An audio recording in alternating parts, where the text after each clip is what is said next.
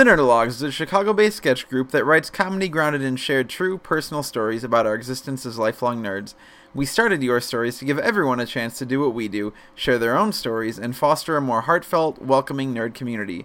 Your Stories is about embracing the weird and obscure in your life and asserting your geekdom with a group that gets your references. And, most importantly, Your Stories is a place to bring people up, not to put anyone down.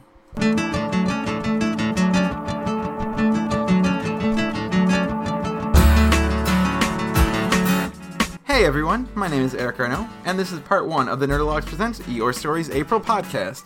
But even though this is April, set your brains back 1 month, because, secret's out, we recorded this in March, and we thought we would talk about the theme of madness, March Madness.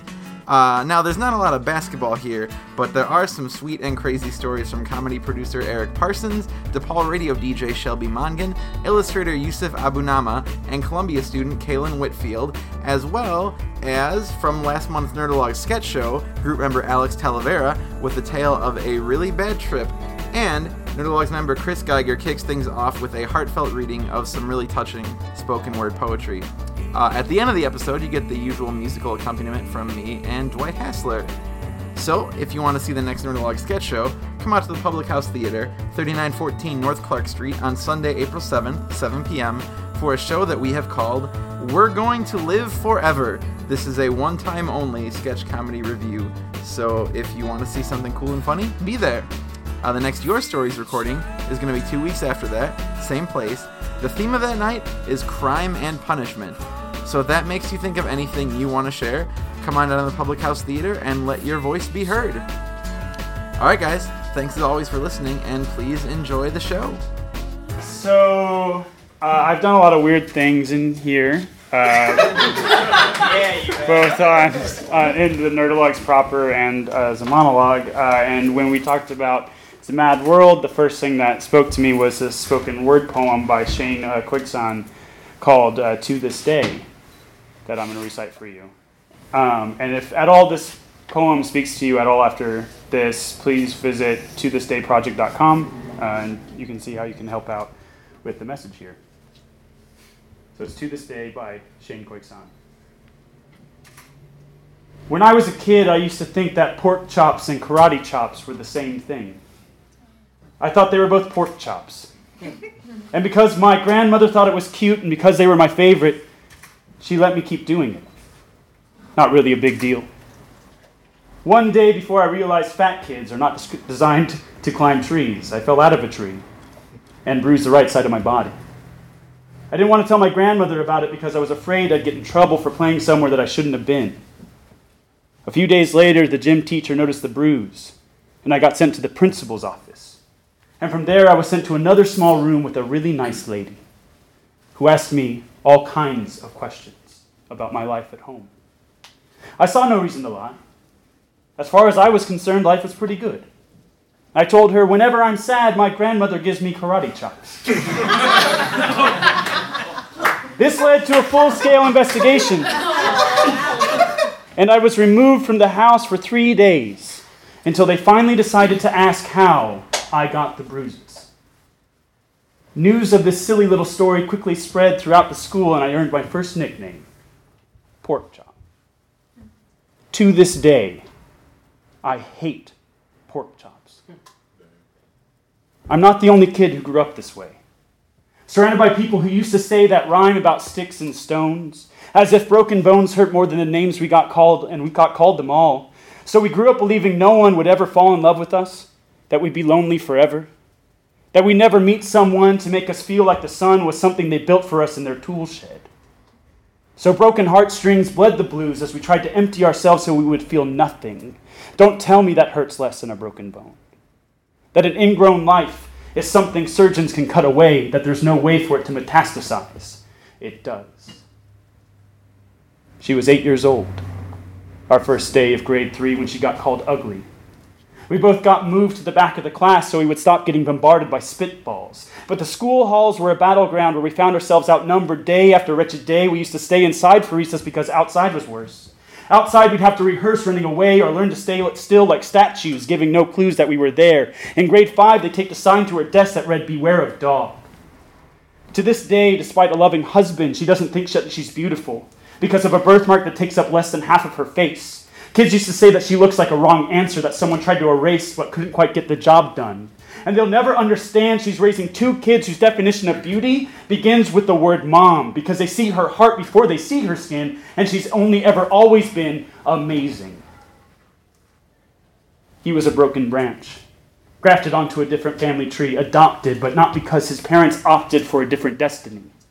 He was 3 when he became a mixed drink of 1 part left alone and 2 parts tragedy. Started therapy in 8th grade, had a personality made up of tests and pills, lived like the uphills were mountains and the downhills were cliffs, 4/5 suicidal, a tidal wave of antidepressants, and an adolescence of being called pauper. 1 part because of the pills and 99 parts because of the cruelty. He tried to kill himself in grade 10 when a kid who had still had his mom and dad had the audacity to tell him, get over it, as if depression is something that can be remedied by any of the contents found in a first aid kit. To this day, he is a stick of TNT lit from both ends, could describe to you detail the way the sky bends in the moment before it's about to fall. And despite an army of friends who all call him an inspiration, he remains a conversation piece between people who can't understand sometimes becoming drug-free has less to do with addiction, more to do with sanity. We weren't the only kids who grew up this way. To this day, kids are still being called names. The classics were, hey stupid, hey spaz. Seems like each school has an arsenal of names getting updated every year, and if a kid breaks in a school and no one around chooses to hear, do they make a sound? Are they just the background noise of a soundtrack stuck on repeat when kids say things like kids can be cruel? Every school was a big top circus tent, and the pecking order went from acrobats to lion tamers, from clowns to carnies. All of those were miles ahead of who we were. We were freaks. Lobster claw boys and bearded ladies, oddities juggling depression and loneliness, playing solitaire, spin the bottle, trying to kiss the wounded parts of ourselves and heal. But at night, while the others slept, we kept walking that tightrope, and it was practice. So yeah, some of us fell, but I want to tell them that all of this shit is just debris, left over when we finally decided to smash all the things we thought we used to be. And if you can't see anything beautiful about yourself, get a better mirror. Look a little closer. Stare a little longer. Because there's something inside you that kept trying despite everyone else who told you to quit. You built a cast around your broken heart and signed it yourself. You signed it. They were wrong. Because maybe you didn't belong to a group or a clique. Maybe they decided to pick you last for basketball or everything. And maybe you decided to you brought bruises and broken teeth to show and tell but never told. Because how can you hold your ground if everyone around you wants to bury you beneath it? You have to believe that they were wrong. They have to be wrong. Why else would we be here? We grew up learning to cheer on the underdog because we see ourselves in them. We stem from a root planted in the belief that we are not what we are called. We are not abandoned cars stalled out and sitting empty on a highway. And if in some way we are, don't worry, we only got out to walk and get gas. We are graduating members from the class of fuck off, we made it. Not the faded echoes of voices crying out names will never hurt me. Of course they did. But our lives will only ever always continue to be a balancing act that has less to do with pain and more to do with beauty. Thank you.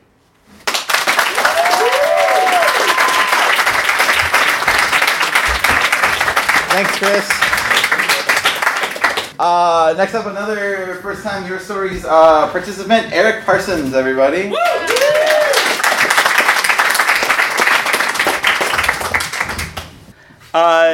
So I'm going to preface this by saying my wife did not come tonight, in part because she knew the story I was planning to tell.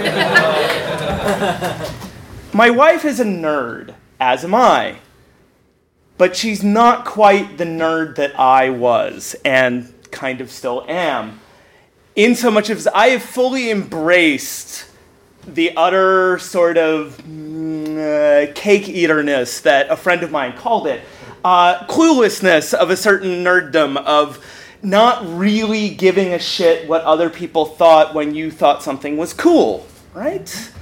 But that bit of ignorance that we kind of choose to partake in can be a little dangerous in a world that is not rational. As Merriam-Webster's dictionary defines mad, it says, mad, completely unrestrained by reason. Well, the world is completely unrestrained by reason, despite our nerdly, awesomely best efforts to live it contrary to that fact. However, this is a story about how I became accidentally racist. And I tell you, this is entirely true. Now, the only thing I say to ameliorate what you may think of me at this moment of being accidentally racist is the fact that I did come about it innocently in much the same ways the kids I work with who happen to have autism can say terrible, horrible things to you, and that you kind of understand working with them, that you kind of go, oh, I'm not going to be upset at you because you don't mean to hurt my feelings. You just noticed my hair looks like shit today. Okay.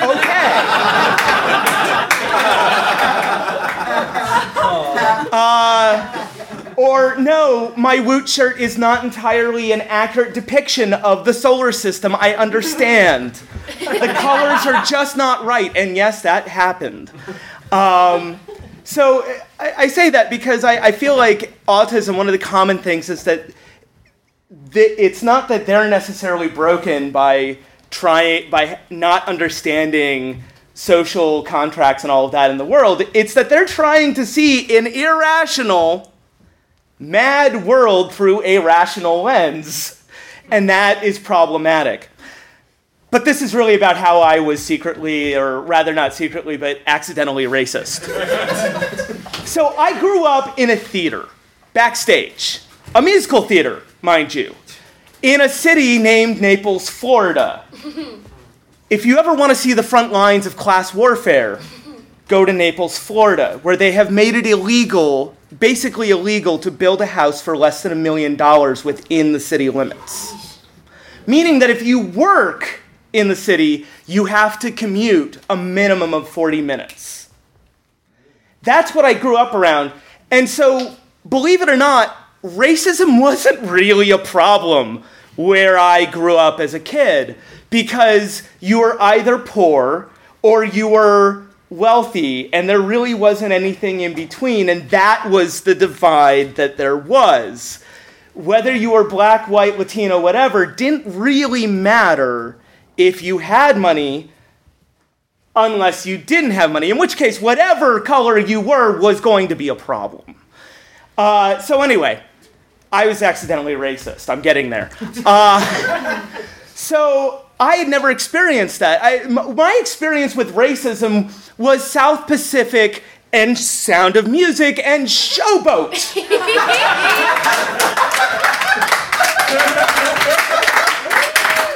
That's what I knew of racism, and I was not carefully taught, and I did not hunt down quadroons for fun. Okay? So here I am. We've moved to Gainesville, Florida, and I'm a naive, nerdy 14-year-old who's really recently just embraced the oddity and wonderfulness of all nerddom and comics and amazing video games. And so I really got nerdy into jazz for a brief period of time, and I played the saxophone. And I ended up on the marching band. And the head of there were 3 of us in our section, and the section leader, who was the senior, was named Cornelius, and he was this tall, amazing-looking black guy who hated me.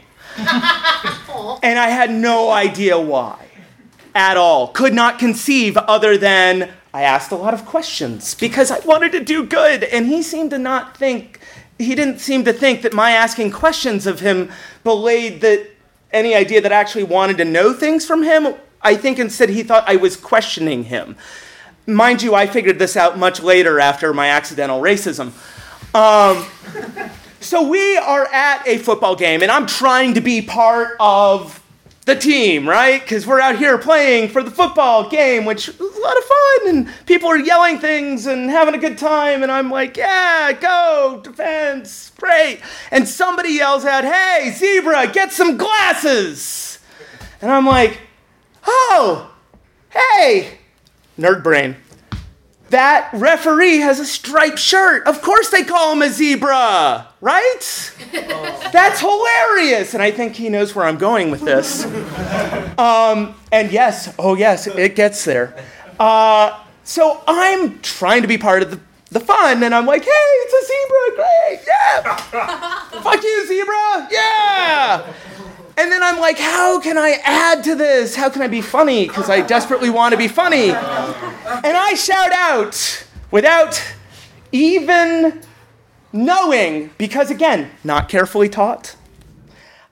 Hey, zebra, go back to Africa!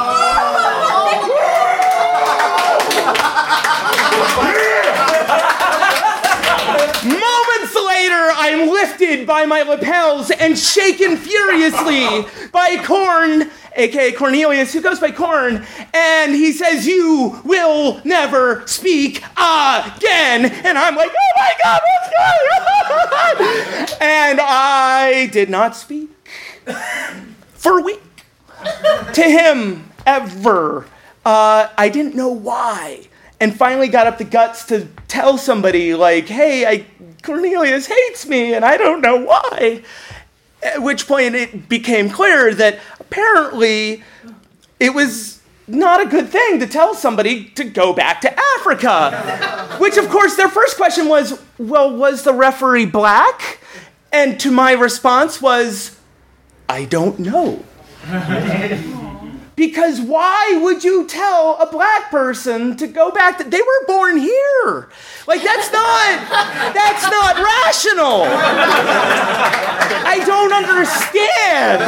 Oh, wait, African American. Yeah. So and here's the thing is, like, I take this and I'm gonna wrap up here, but essentially I swear it was accidental racism, and on the other hand I worry, like, sometimes I'm like, oh man, I was the most clueless, terrible, like, not paying attention, insensitive person ever. But on the other hand, I'm like, wait a second, that just meant that something worked and I had no concept of real racism, because real racism has no rationality and therefore is utterly mad, and I want nothing to do with that. Thank you. That was great, Eric. Thank you very much. Shelby Mongan. Yay! Can I take your seat? So I want to preface this by saying that my story contains spoilers for the original Star Wars trilogy. Feel free to leave if you don't want to hear them. I knew someone was going to do that. I mean, the only Star Wars trilogy. Yeah, not for long though. Okay. So, how different of a story would Star Wars be if you guys knew from the very beginning that Luke Skywalker was going to lose a hand, or that he was going to want to have sex with his sister, or that his dad was going to be the big baddie? Right, like, how the story wouldn't have been as good. Part of the fun of the story is seeing where it goes and not knowing whether he was going to get off his planet and go on an adventure, and when he went on that adventure, what was going to happen. When I was 7 years old, I was convinced I knew my life's plan. I was going to grow up, I was going to graduate from MIT, I was going to become a world-famous chemist, something that doesn't actually exist, but in my head it did. In a perfect world, I wish that was true. And I was going to invent a bubble bath that would be a carrier for medicine, so that my mom could relax in the tub and take her antidepressant medicine. I told this to a lot of people, too. I was very convinced that this was going to be my life, because I was obsessed with science as a kid. Every holiday, I asked for experiment kits from Zany Brainy, and other nerds in the audience. And on my walls, next to my posters of NSYNC and Josh Hartnett, was a periodic table. I loved science. But as I got older, it started to occur to me that you need to be good at math to do a lot of science, and numbers have always escaped me, so I moved on from that dream. When I was in high school and middle school too, I was obsessed with musical theater. I listened to the Rent soundtrack once a day for at least 2 years when I was in high school. I loved theater, and I quickly found out that though I loved performing, I wasn't good enough to at acting and dancing and singing to be on stage on Broadway. And so I set my sights, and my dream job was going to be to work for the New York Times to be their head Broadway theater critic. I was going to write articles, I was going to review shows, see them for free, walk the red carpets with the best of them. That was going to be my dream, and that almost happened. I actually originally came to Chicago to go to DePaul University and study dramaturgy and theater criticism. This close.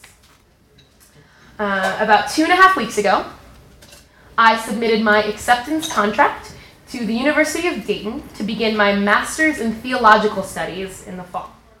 Woo! Thank you. I'm really excited. I'm going to go to the middle of nowhere. So I went from chemist to journalist to theologian. Really weird journey to look back on. That when I was young, between repeat viewings of Schoolhouse Rock, I was convinced that I was going to be a scientist. And when I got older, between trips to New York to see Broadway shows, I was convinced that I was going to be a part of Broadway culture. Now, I am signing away 2 years of my life to a master's program. I'm going to sign away another probably 4 or 5 years to my PhD, and however long it takes me to get tenure track to be an academic. And it's complete madness that at any one time we think we know what we want. Like, it's complete madness to go, yep, this is my plan. This is what I'm going to do. But what happens if we don't give in to that madness? If we don't, we sit still. Nothing happens. Life doesn't go forward. We don't get to live the dream. We get stuck in an office wondering what it is we're doing with our lives. And so I've only lived for a short time, but I will say that something I have learned is sometimes you just have to pick a passion and go. Let that be your compass, as cheesy as that sounds. You've got to go with that passion and just start walking. Start going. I will tell you right now that there is not a chance in hell I'm going to do anything with science in the rest of my life. But I boldly walked in that direction, and I loved every second of it, and I enjoyed it, and I loved it, and I had a focus and a dream. And sure, I had to divert, and that was fine. But I walked boldly in the direction of my passion. And what's the worst that can happen if you do that, right? Like, you lose a hand to a lightsaber? You can come back from that. Thank you.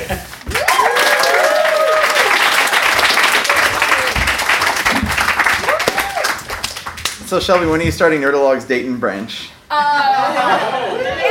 Yeah, right? In September. Yes, awesome. I'll be calling it a lot. Alright guys, we have, this is a night of new folks, which is fucking awesome. Yusef Abonamah. Come on up, man. Abonamah. I'm an asshole. Yusef Abonamah. Hello. All right. So to preface this, I lived in Dubai for 6 years, from 2000 to 2006. And so one of the best things about living there was, like, you could buy all this awesome fake stuff. Like you could get, like, fake video games, fake movies, fake toys. Like, I mean, it's weird. So when I first moved there, they were very open about it. You know, like, you'd just be walking down the street and there would be a guy with a duffel bag and you'd be like, "You want movies?" You'd be like, "Yes, I do." And at first, they were VCDs, right? And I don't know, if it wasn't really popular around here, but it was kind of like an alternative to Laserdisc, which was they were movies on CDs, and there were 2 CDs in each one, and if it was a long movie, like 4. So you started with that, but then eventually, you know, they started cracking down on bootleg stuff. So, you know, you would go to, like, the market, right? It's like an open air kind of market thing, and everyone's selling you, like, "You want watches? I got the watches," you know, like that. So, so then, you know, after a while, they start really cracking down on this stuff, and I'm like, yeah, I'm gonna get some movies. And by the way, so, like, then they switched to DVDs, man. These weren't VCDs anymore. So I'm walking down in the market area at night, and they're like, "You want movies?" "Yes, I want movies, please." And he's like, "Follow me." and I follow him into his shop. And then I'm like, okay, so the movies. But no movies yet. There's clothing in the store against the wall on a rack. He moves the rack away from the wall. There's a door behind it. A small door, mind you. And you crawl underneath the door, and then there are stairs. And you descend the stairs, all the while thinking this was a terrible idea. And then when you're up there, it's a room, like you would expect, right? But that is not the room with the movies. For this room contains another room. And this room has a little door. Again, which you must crawl under, because it is very short. And then, in that room, there is a fan, there's a water cooler. They offer you water, you sit at the table. And then in the corner, he goes there. There's a carpet, he pulls it up. There's wooden floorboards, he pulls them up. And then within the wooden floorboards, he pulls out a duffel bag. And you sit there, and you look at the movies. And they're kind of awesome, because sometimes they make fake covers, like Josh Hartnett as Anakin Skywalker on the cover for some reason. Yes. And they make compilations, right? So like if you like a movie, they put all the movies that are kind of like it, sort of. So if you're like me, you're like, 16 in 2005, you're like, Kill Bill's pretty cool, and so is Blade. You got them all together. In terrible quality, mind you. So then, right now, you're in this very good position to haggle. Because you're in this room by yourself. No one knows you're there. So you're like, you seriously going to sell me fake movies for $2? Are you ridiculous? 50 cents. They're like, no. And then eventually you just give them the money they want. Because you realize you're in a bad position. But then, so that's typically the way it worked around there. So that's my story.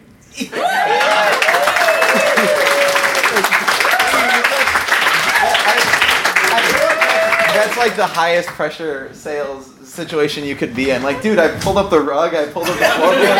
Come on, I'm not doing this for free. Let's go to Kalen Whitfield then. Do you know how you can tell a good video game from a bad video game? It is the bosses. Now, I am a fighting gamer. Street Fighter, Marvel vs. Capcom, Tekken's my favorite. All of them have shitty bosses. But do you want to know the video game I played with the best fucking bosses I've ever seen in my life? Chicago, Illinois. Best boss characters ever. The little side quest with the school and the work and the dating, that is nothing. Chicago has the best boss characters. First 2 weeks I moved here, I had a buddy who I met at orientation named Shamari, who will go unnamed.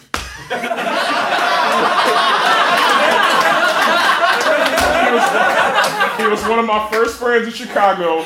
Me and him decided to take a trip to the GameStop over by the legendary White Palace after breakfast at about 4 a.m. I don't know why we thought that would be open. We go over there. My first impression of Chicago is I get chased by a fucking drunk 67-year-old man in army fatigues. Me and Shamari run our asses all the way across the bridge on Roosevelt from this guy who, by the way, couldn't really even run. He was so inebriated. I mean, there was just no way. But we were enjoying the fun of it. The first boss you fight, you get carried away. You want to try all the cool shit. You want to have excitement and fun. And that's exactly what the fuck we did. This is a boss character that you may have all seen before. Meet boss number 2, proselytizing man who refuses to look you in the eye. Excuse me, young brother, man. Let me talk to you right quick, little nigga. Hey, shit, hey. Did you heard the word of Jesus lately? He wants to give you a hug. He wants to do all this shit. He wants to suck your dick. And on the train, and it's just not. It's the worst one. It's one of the most horrifying bosses because it kind of goes downhill. Can I sit down? Yes, you may. Devin Rock, everybody. The third boss I encountered. I was walking down State Street with my buddy Shamari, who will not be named. We were walking down State Street, and I think we're about Madison when we come up on a very, very large man. I think he was about 6'8". He was towering over me. This was a big, stocky guy. He was horrifying and dark and indigenous. But we come up on this guy. We approach this guy right at Madison, and he's crying. The guy's crying. This is a true story. This huge 6'8" Mandingo is crying. He comes up, and he spots me. We make eye contact, and I'm like, what's wrong? In my head, I didn't say that. But he comes up. And the first thing he does is he puts his hand out to give me a handshake. He wants to give me a handshake. And he's like, how you doing, mister? He comes up to me and he starts to give me a handshake. I'm terrified. I'm like, I didn't know what to do. So I go up to the guy. I'm just looking at him in the face. I'm like, good, how are you doing? And the guy looks down at me. I'm 6'1", and he looks down like this. And he says, I'm trying to get on a train to get out of this wicked city. I'm like, sorry. I look to my side. I'm like, Shamari, who grew up in Chicago and is very familiar with its bosses and has beaten the game already. It's 2 blocks down the street. This unnamed motherfucker, who was my best friend for a long time, left me with this crying 6'8" tribesman, and it was horrifying. I had to leave. I left him crying there. I feel like a horrible person, but that's just how it went down. Fourth boss character. This is one of my favorites. This is a recurring boss character because I had to see this person, and some of you may have seen this person walking down State Street in front of Old Navy in a nice spiffy suit. Yep. Yeah. There's a little black man. Yeah, y'all know what I'm talking about. It's a little older black man, the spiffiest little dude you will ever see in your life with a speaker. And what is he saying? Ain't no room in heaven for the gay. That is what he's saying. I am a penis enthusiast.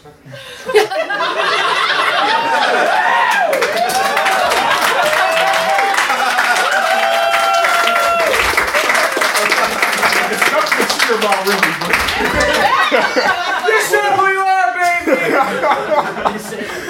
But I've encountered this guy over and over again. I lived off of State Street in my dorm, and I've seen this guy over and over again. I was a little bit more tender when I was a teenager about it, and when I saw the guy, I was there with an unnamed friend, Shamari, and another unnamed friend, Jeff, who were my fag stags at the time, and we're going down the street. And we hear this guy. This is the first time I've ever seen him. They've been looking at this guy their whole lives. Apparently, he's been here since the 60s. There's a Facebook meme about him and everything. It's gorgeous. But we walk by this guy, and I decide to myself, this boss, I'm going to play this boss over and over and over. For 2 years, I walked past this motherfucker, and every time I saw him was a new troll.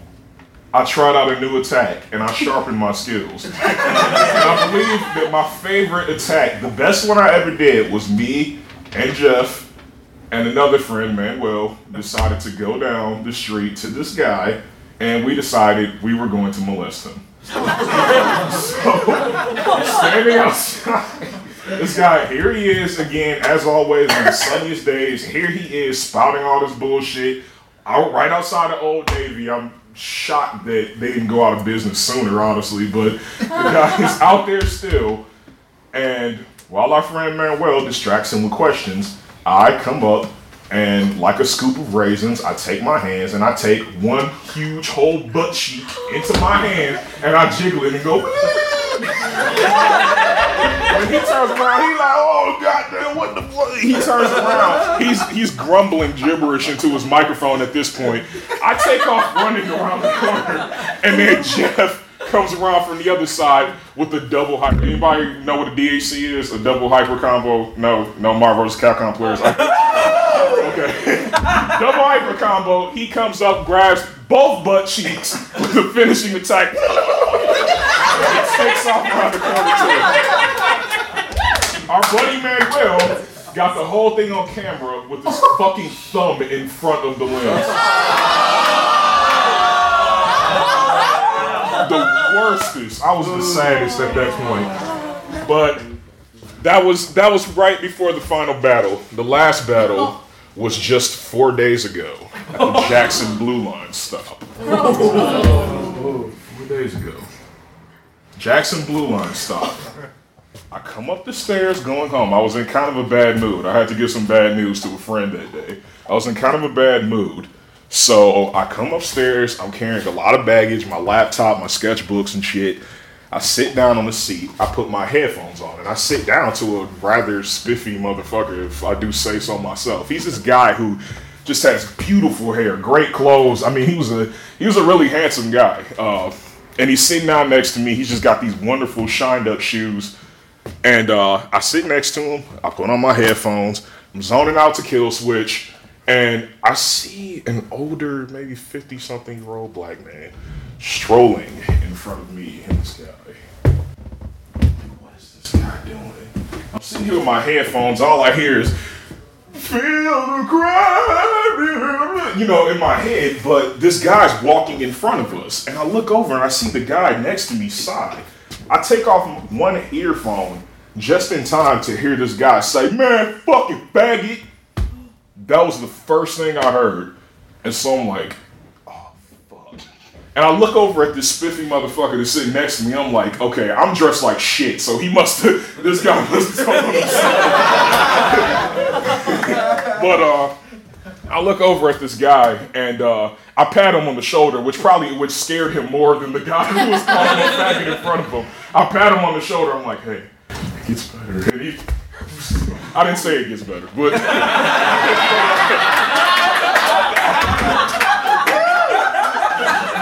hear the guy, and soon after, the guy's talking to a friend that I guess he saw that he recognized over here among other boss characters. He's communicating with his little side guy or something. I hear that the faggots he was talking about and insulting was both of us. And I thought to myself instantly, oh my God, this guy has fucking sensory magic equipped. He is a class 5 fucking telepath. That motherfucker knew. He knew all the dicks I touched.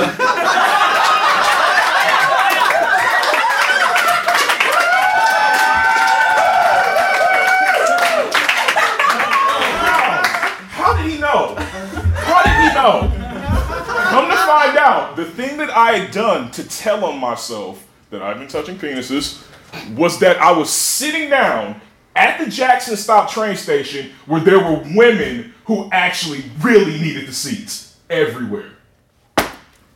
Only women are allowed to sit down on the train station.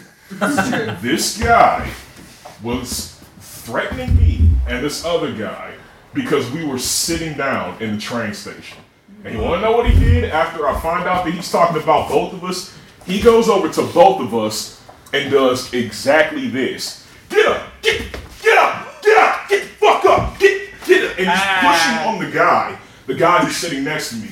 And the guy looks terrified and he stands up. He's like, man, fuck you, get a job, man. And he goes over to the other side. He's like, I got a job. And so I'm like, oh my God, this guy. He keeps swiping his hands in my face, commanding me to get up. And you know what happens when something really crazy happens in public? There's always that guy off to the side watching who's not saying anything. Mm-hmm. I caught one glance with this guy, and out of nervousness, we both just died laughing right there. I was like, oh my God, this is crazy. We both died laughing right there. I don't get up. But on the way out of the train station, I make sure I stop in front of the guy, and I go up to him and I say, I'm gonna sit down on the train too.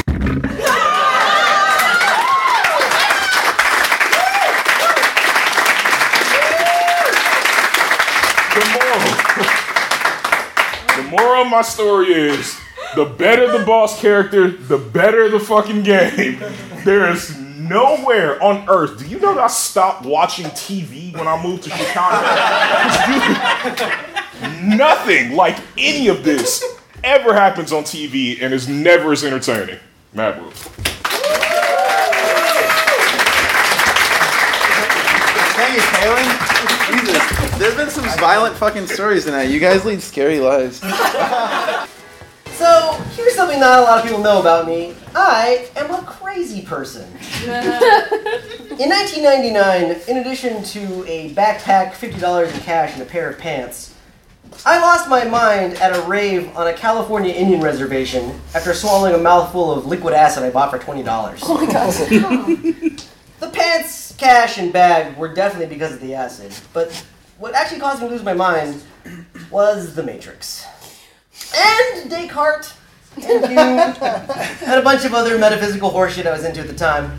But if I'm being honest here, the lion's share of the credit goes to The Matrix. What happened was, I hallucinated that I had overdosed, and God, communicating to me through 90s breakbeat artist Uberzone, informed me that I was dead and needed to move on from this reality. This was a bummer. So I communicated back to God via screaming gibberish and hurling my backpack that I didn't want to die. This was apparently tough shit, but God, generous dude that he is, offered me an option. He could extend my consciousness through my imagination, allowing me to metaphysically live out the rest of my life until I was ready to accept death and move on from this reality. This was not letting me live, let me be very clear. It was an illusion that God would set up for me to keep me thinking that I could live until I had accepted that I had died. So, The Matrix. Obviously, between a fake reality and nothingness, I opted for fake reality. But in practical sense, what it meant was that everything I experienced from that point on was a figment of my imagination. Now, I know what some of you are thinking. Once the drugs wore off, didn't you just snap out of it? But here's the thing. You can come down off acid, but you can't really come down off a psychotic break from reality. The seed had been planted, and once you start doubting, because reality has no authentication test, you're kind of boned.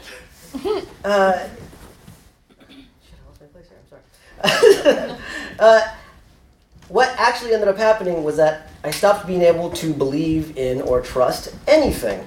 So, for example, friends would try to give me advice.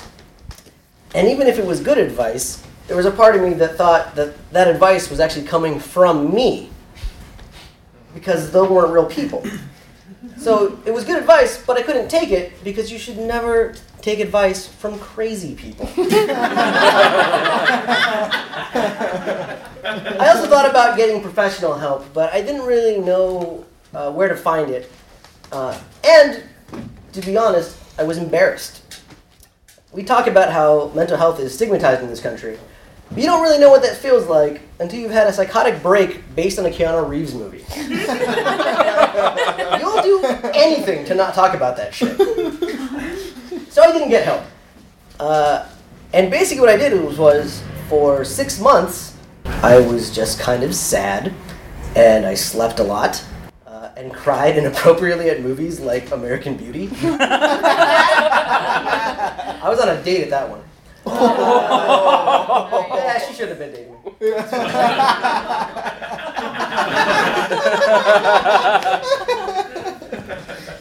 And then I got to a point where it stopped being bothersome, and I decided that fake or not fake, this was the hand I'd been dealt, and so I needed to go with it.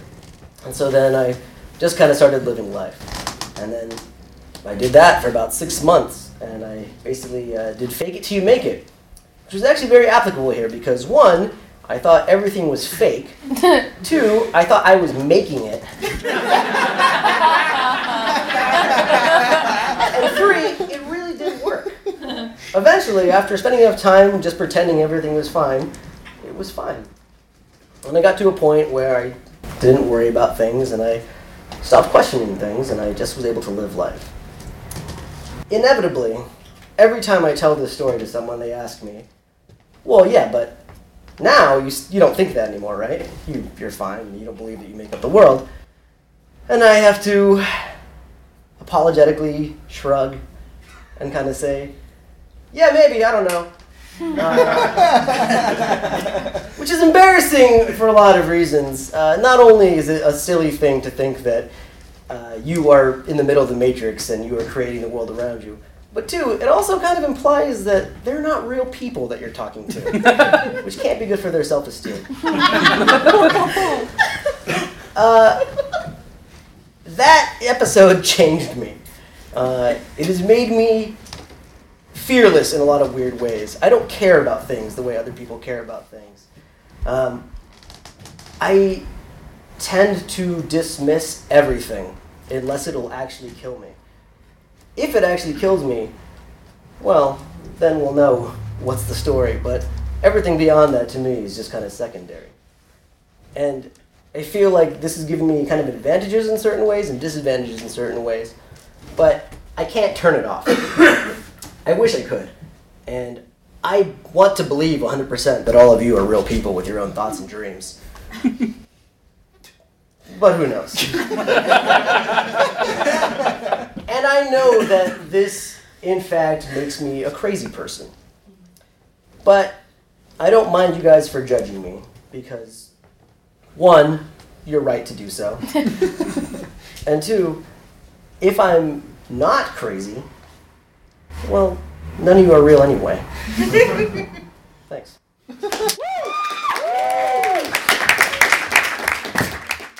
What we're going to do to close out the night is play a song that truly, it exemplifies madness. You ready? Okay. 1, 2, 3, 4.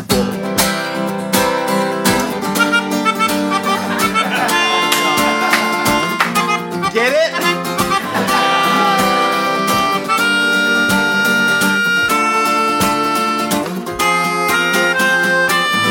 Father wears his Sunday best.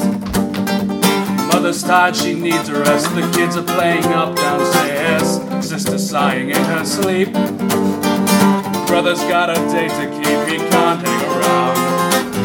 Our house in the middle of our street. Our house in the middle of our street.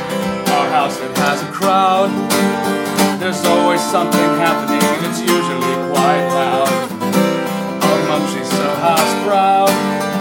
Nothing ever slows her down and the mess is not allowed.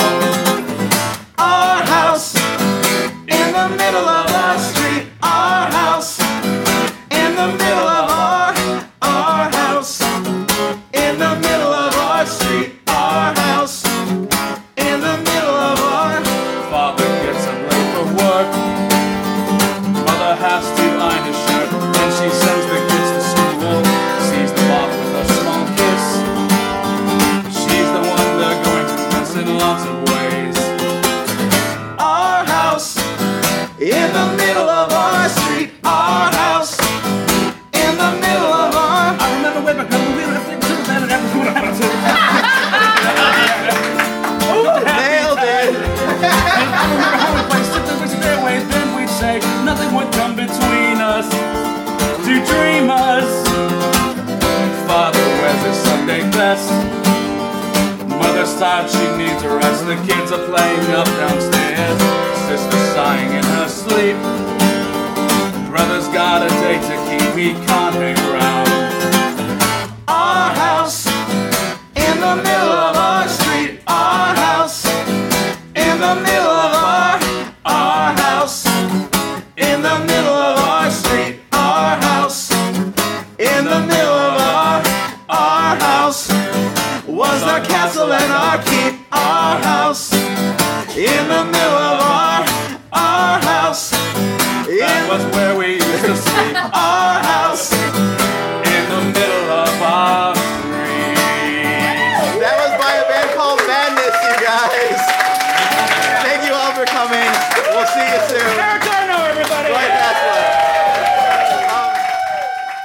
The Nerdologues Present Your Stories is sponsored by the Chicago sketch comedy troupe The Nerdologues and is recorded the third Sunday of every month at the Public House Theater, 3914 North Clark Street in Chicago.